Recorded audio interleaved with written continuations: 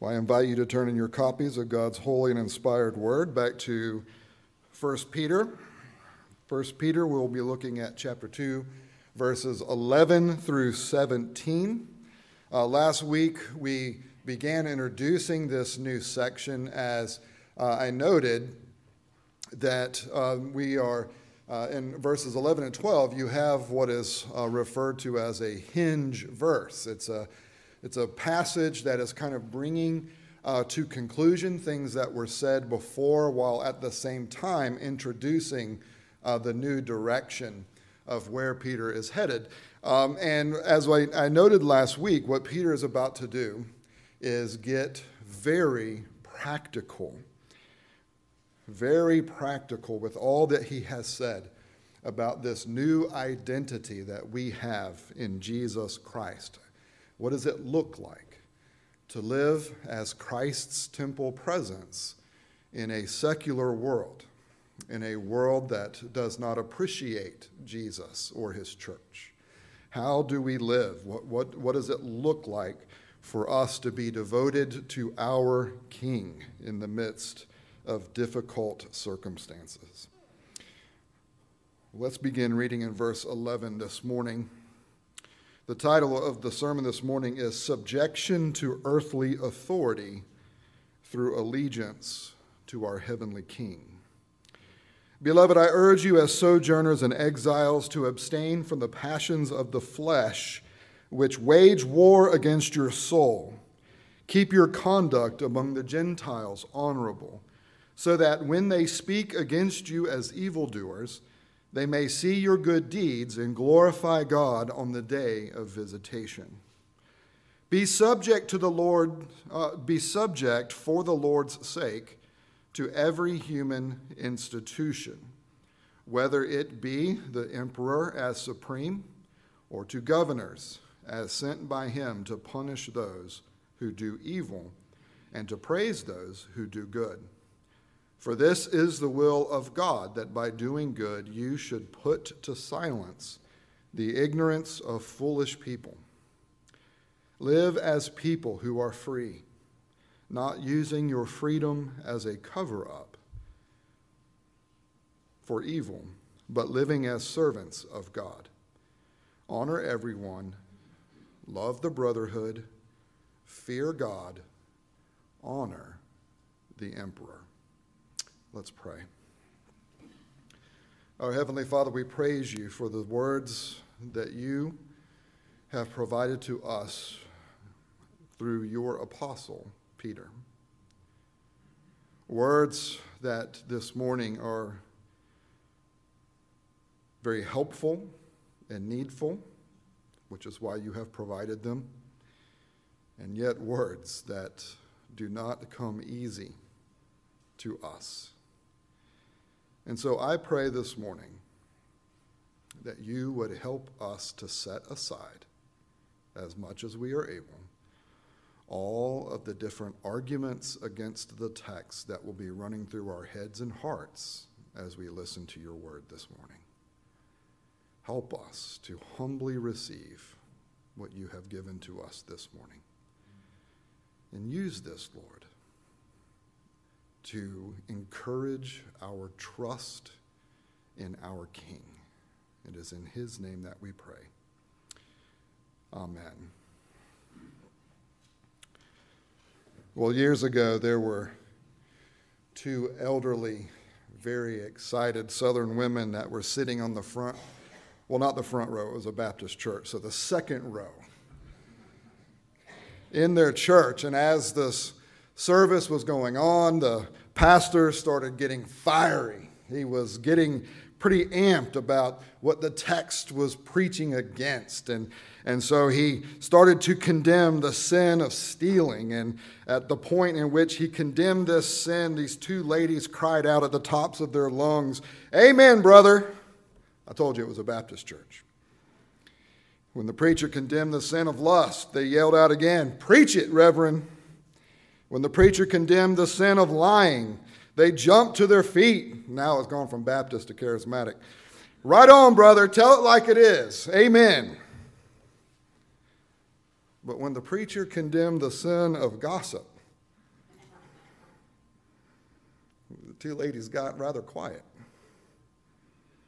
One of the ladies turned to the other and said, well, now he's just gone from preaching to meddling. Now look, there are about 10,000 different versions of this joke. And every seminary student has heard every one of them. This is one of those things that, especially in the practical classes that you have in seminary, that typically are being taught by men who were pastors before becoming seminary professors, will tell you that they have heard or experienced themselves personally some version of this joke. And the reason that everyone knows this joke is because it's not a joke. It's something that goes on. And I can tell you that I personally have never heard someone tell me, well, you went from preaching to meddling, but I can tell you some of the nasty things that I have heard. When you make the audacious, when you take the audacious position of not preaching against the sin that is out there, but calling people to look at the sin that is potentially within here. One of the churches that I pastored before, had a pastor that for 17 years railed against the sin that was out there. Whether the sin was in culture, whether the sin was in politics, whether the sin was in the other churches, whether the sin was in those nasty broad evangelicals, or whether the sin was in the other PCA churches in that presbytery. Because this congregation had become the only faithful congregation in that area. And for 17 years, they heard the sin out there condemned over and over and over and over. And what they did not hear was the importance of realizing what Jesus Christ has said, and that is that sin is not what comes into us from the outside, but it's what comes out of our hearts. Later on in this letter, Peter is going to say very explicitly, judgment begins with the house of God. We have to begin with ourselves. Now, why am I saying all this? Because just in case you hadn't already experienced it, you will probably experience this morning that Peter is going from preaching to meddling. He is preaching to us and encouraging us with words from Scripture that have the authority of the Holy Spirit behind them, that are going to encourage us to do things as American Christians that do not come naturally to us.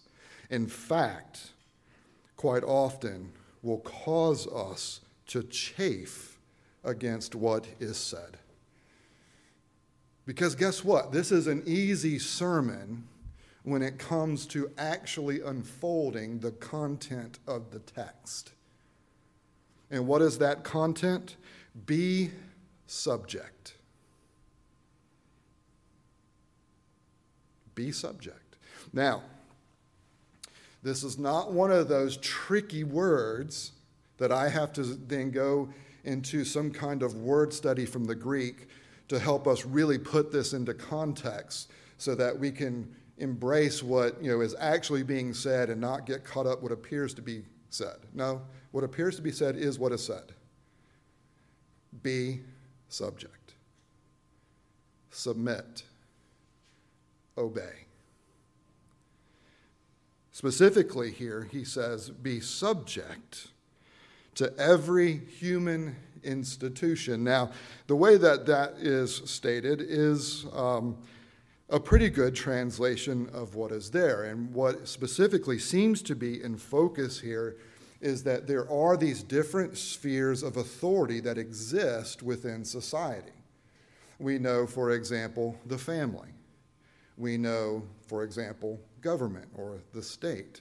We know, for example, the church, that these are authorities that the Lord has put within the lives of people, or the lives of his people.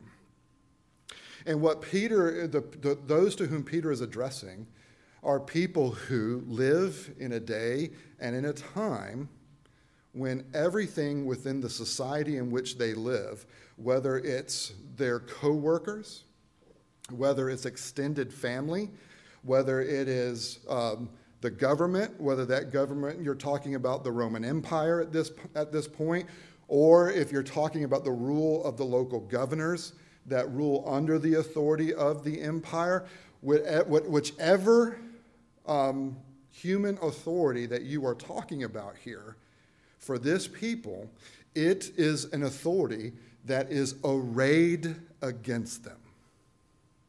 Now, as I said last time, we are not talking about official state-sponsored persecution. That is not going on yet, but it's coming. What is going on at this time is societal pressure. The Christians are persona non grata. People don't appreciate them. They don't agree with them, and the things that the Christians believe are in direct opposition to all of the cultural and religious and governing ideas that the people with whom they live have. It can be very easy to want to live the Christian life in the circumstances that we would like to have. But how do you live the Christian life when the circumstances are not what you would like to have? How do you live a devoted life to Jesus Christ when it's not popular, when it's not easy, when everything that you face during the day is trying to encourage you to do the opposite? How do we live devoted lives to Jesus Christ, which means being subject to human authority? I don't know about you. Maybe it's just me that have had my feet up to my ankles stepped on as I've been working through 1 Peter. But there is a lot here that goes against my natural inclinations, let alone my desires for the world that I wish existed so that I could live the Christian life that I'd like to live. Peter is warning us that there are passions that wage war against us, and that these passions are earthly. Some of the passions are sinful, but not all of them are sinful. Some of them are just earthly. And those earthly passions can be raised to the level of sinful passions when we engage them in the wrong way, to the wrong degree, for the wrong reasons. Within this specific context, and I was hoping to cover some of this last Sunday night, but because of the technology we didn't get to, but Lord willing, I'll get to tonight. There is a subtle polemic that Peter is unfolding here in chapter 2. It is a subtle polemic in which the words that he has used to describe us as God's temple presence within this world, and contrasting that to the temple presence that is being built by the counterfeit kingdom. There are two specific places where Peter himself and Jesus Christ, I noted before, used that same language, that Jesus was the foundation stone that the builders were rejecting. Temple language. Jesus used it to refer to the Pharisees. Peter used it to refer, to the Pharisees and to all the spiritual leaders in Israel. Peter used it the same way. And Peter used it in Acts chapter 3, which is where we hear Peter say to the religious authorities who have just told him and have told John to stop preaching Christ And he says, no, we're going to preach Christ. There is no other name by which sinners can be saved than the name of Jesus Christ. We are going to preach Jesus Christ. And then he quotes that same temple picture of builders rejecting the true cornerstone. The imagery that is used in the Gospels by Jesus, that is used by Peter in Acts chapter 3, is this. The spiritual authorities of Israel in the time of Jesus and the time of the apostles, they had chosen the earthly glory and power and influence of Herod's temple rather than embracing the true temple that God was providing in Jesus Christ. When the nation of Judah, the southern two tribes, when they were captured by Babylon, when they were taken out into exile to Babylon because they had broken the covenant, the temple was destroyed. And not only was the temple destroyed, the Ark of the Covenant was taken away. The table, the golden table for burning the incense was taken away. The table for the showbread was taken away. The menorah was taken away. Everything that existed within the temple, not only were the walls knocked down, but all of the stuff that was there to reveal God's glory, to reveal God's presence, it was removed. And when the people came back from exile, and as you can read in Haggai, as the temple was rebuilt, what do you see? The older people who had seen Solomon's temple, they weep. Why? Because there is no glory like there had been with Solomon's temple. The question is, what was it that defined the glory of Solomon's temple? Was it all the gold? Was it all the precious gems? Was it all the outward displays of wealth? Was it the fact that everyone in the ancient Near East talked about how awesome the temple was in terms of its presence? Is that what made Solomon's temple glorious? Or was it the fact that the eternal God of the universe had taken up residence within the Holy of Holies, so that to go into that presence was to risk one's life because it was so holy? Was it that glory cloud that entered the Holy of Holies that made it glory? Was it the fire that had descended from heaven to light the bronze altar originally? Was it that fire of God's heavenly presence that made it glorious? Was it the Urim and Thummim that the high priest had that provided them answers when they sought God's will because God's presence was with them? Is that what brought the glory? Is that what presented the glory of God in that temple? What we have is that what made Solomon's temple glorious was not the outward display of riches. What made it glory was that God's presence was truly there, and he had made his presence accessible.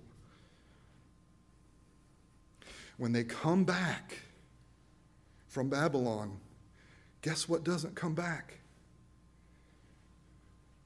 The fire that fell from heaven, that had been kept lit for hundreds of years on the bronze altar, that fire was gone. The Ark of the Covenant, where you had the mercy seat where the blood would be applied, guess what? The ark was gone. The Urim and Thummim that the high priest had, by which they could ask the Lord for his will and he would answer them, that was gone. All of the things that made that temple glorious because God was there, it was gone.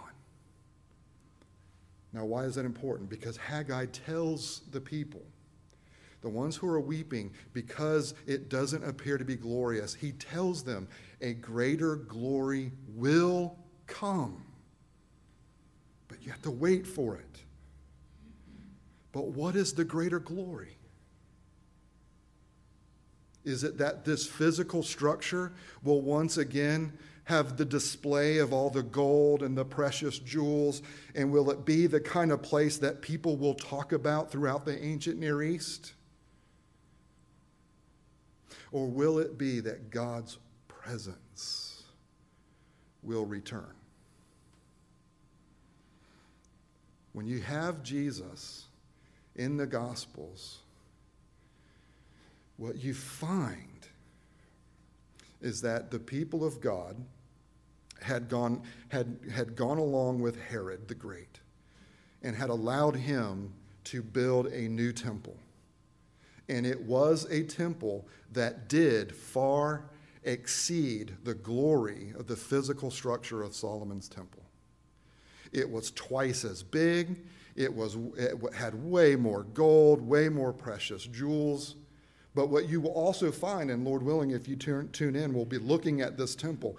It had all kind of extra things that God never told them should be part of the temple.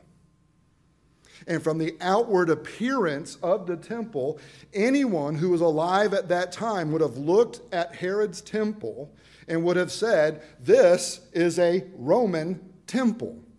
And the expectation would have been, well, we should be able to go in, and in the courtyards we should see these stone statues representing the gods. We should be able to go into that innermost chamber and see visual representatives of the gods. But instead, what did you find when you went into the Holy of Holies of that temple? You found nothing. The only thing that existed in the Holy of Holies, in the temple at the time of Jesus, the only thing that was in there was a rock. And that rock is where the high priest would come in and pour the blood on the Day of Atonement, because they had no mercy seat. They would come in, they had poured on the rock. Guess what that rock was called? It was the foundation stone. What the leaders of Israel desired was the worldly, earthly, outward display of the glory and power and influence of the earthly temple that Herod had created, and they preferred that foundation stone over the true foundation stone that God was providing to his people when his Son would come, and the glory of the eternal God would be veiled under the skin and flesh of humanity, where Jesus was described as God's presence tabernacling with his people. They didn't like the superior glory of Jesus Christ because it didn't fit the passions of their earthly desires for earthly, temporal, finite power, influence, and display. How does that fit here with what Peter is telling us in being subject to human institutions?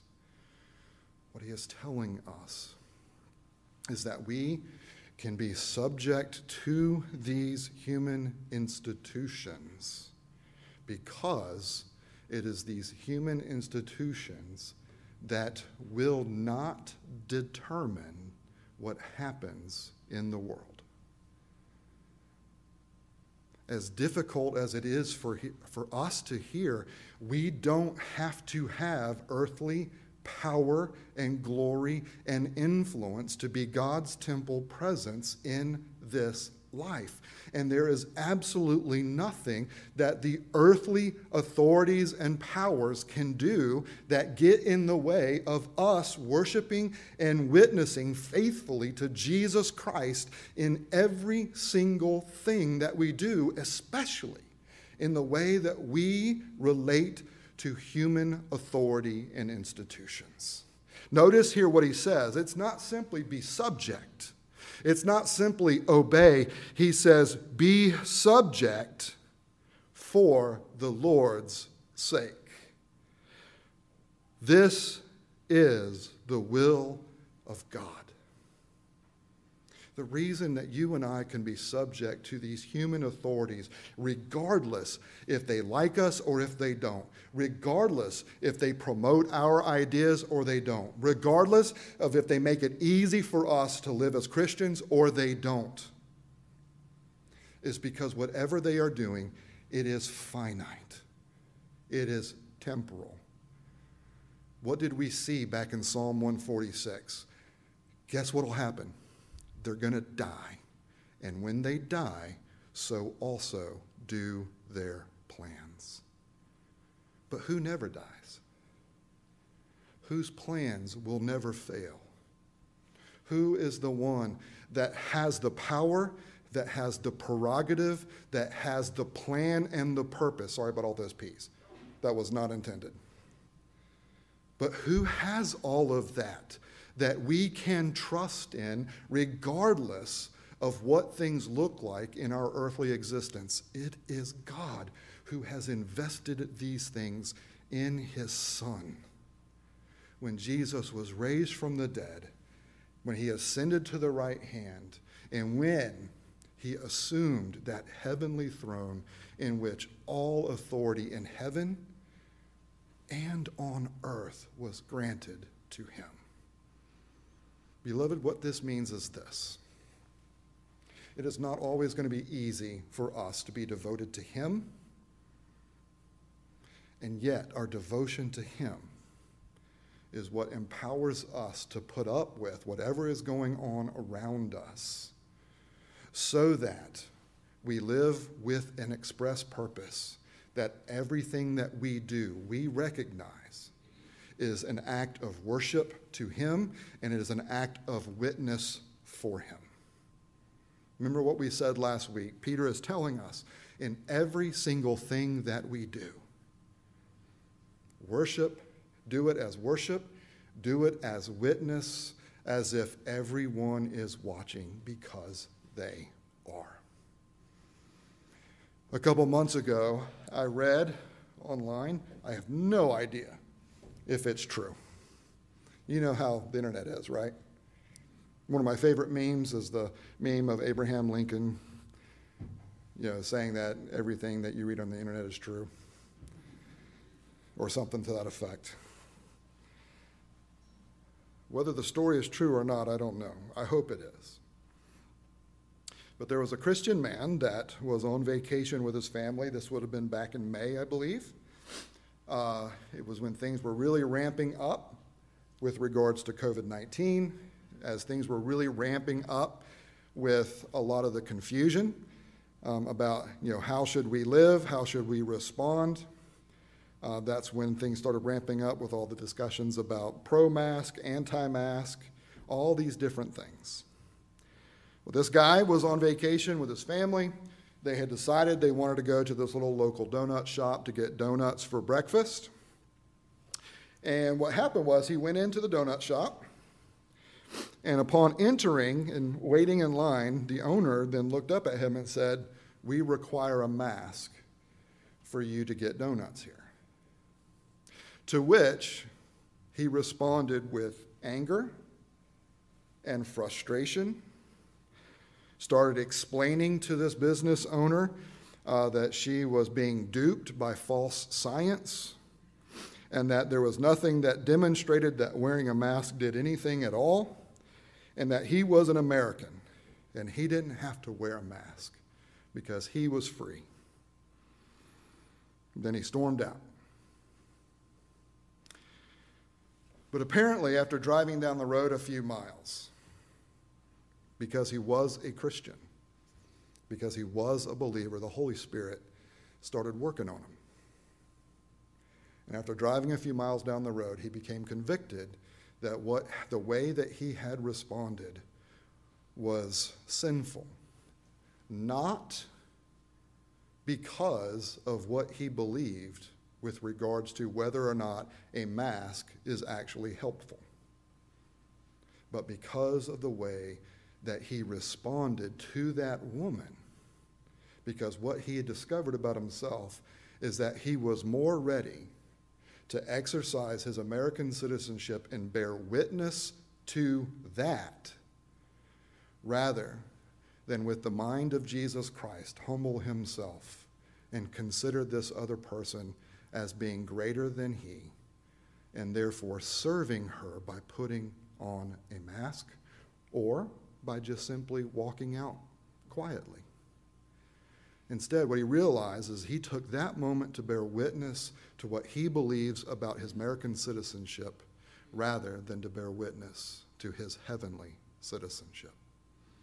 And so what he did was he went back. He drove back, he went in, and he told the business owner, I'm a Christian, and what I just did was not Christian. He apologized, he asked for her forgiveness, and then he bought something like 3 times the amount of donuts he was going to buy.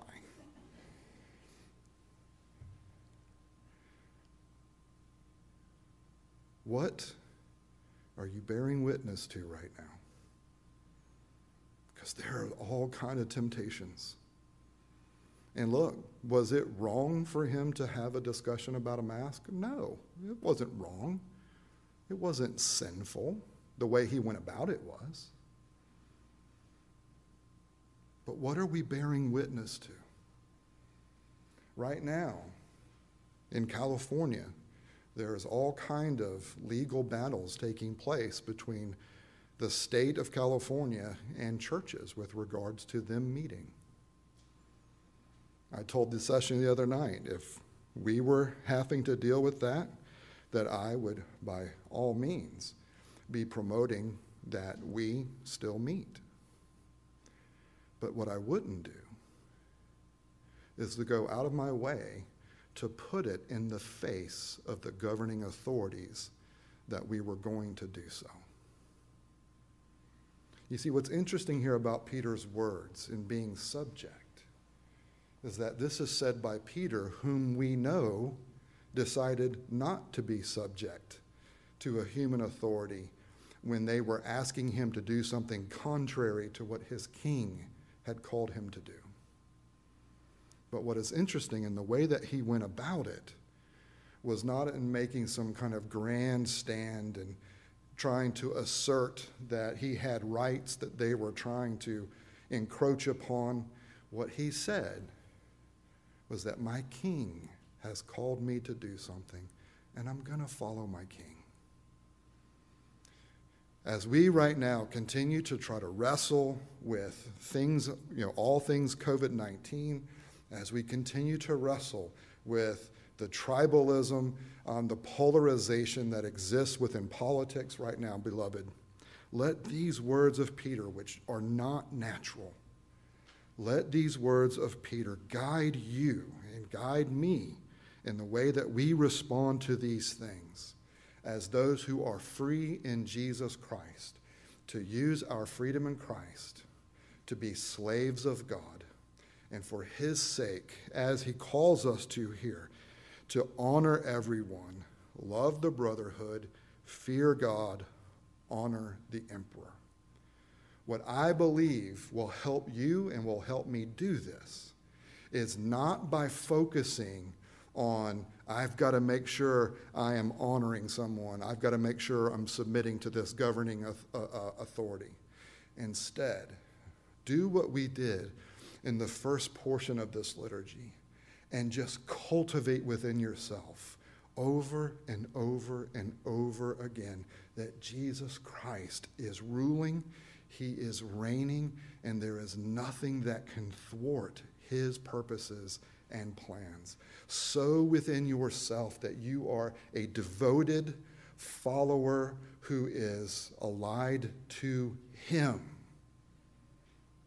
And then seek to express that in everything that you do, in the attitudes in which you do them.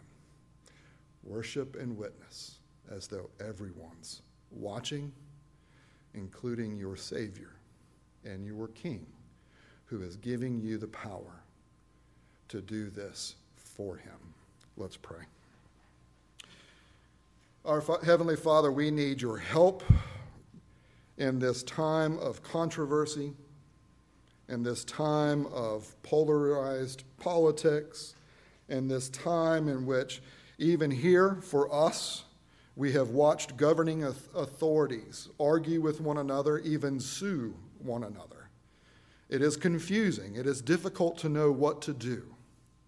And so help us, Lord, that as we move forward, that even if we don't understand exactly how to respond to all of the details of the earthly challenges and passions with which we are being tempted, that instead, that we would so give ourselves as sojourners and aliens to our true citizenship in the heavenly places, to our true King, Jesus our Christ, that in devoting ourselves to him over and over and over, the details, Lord, will work themselves out.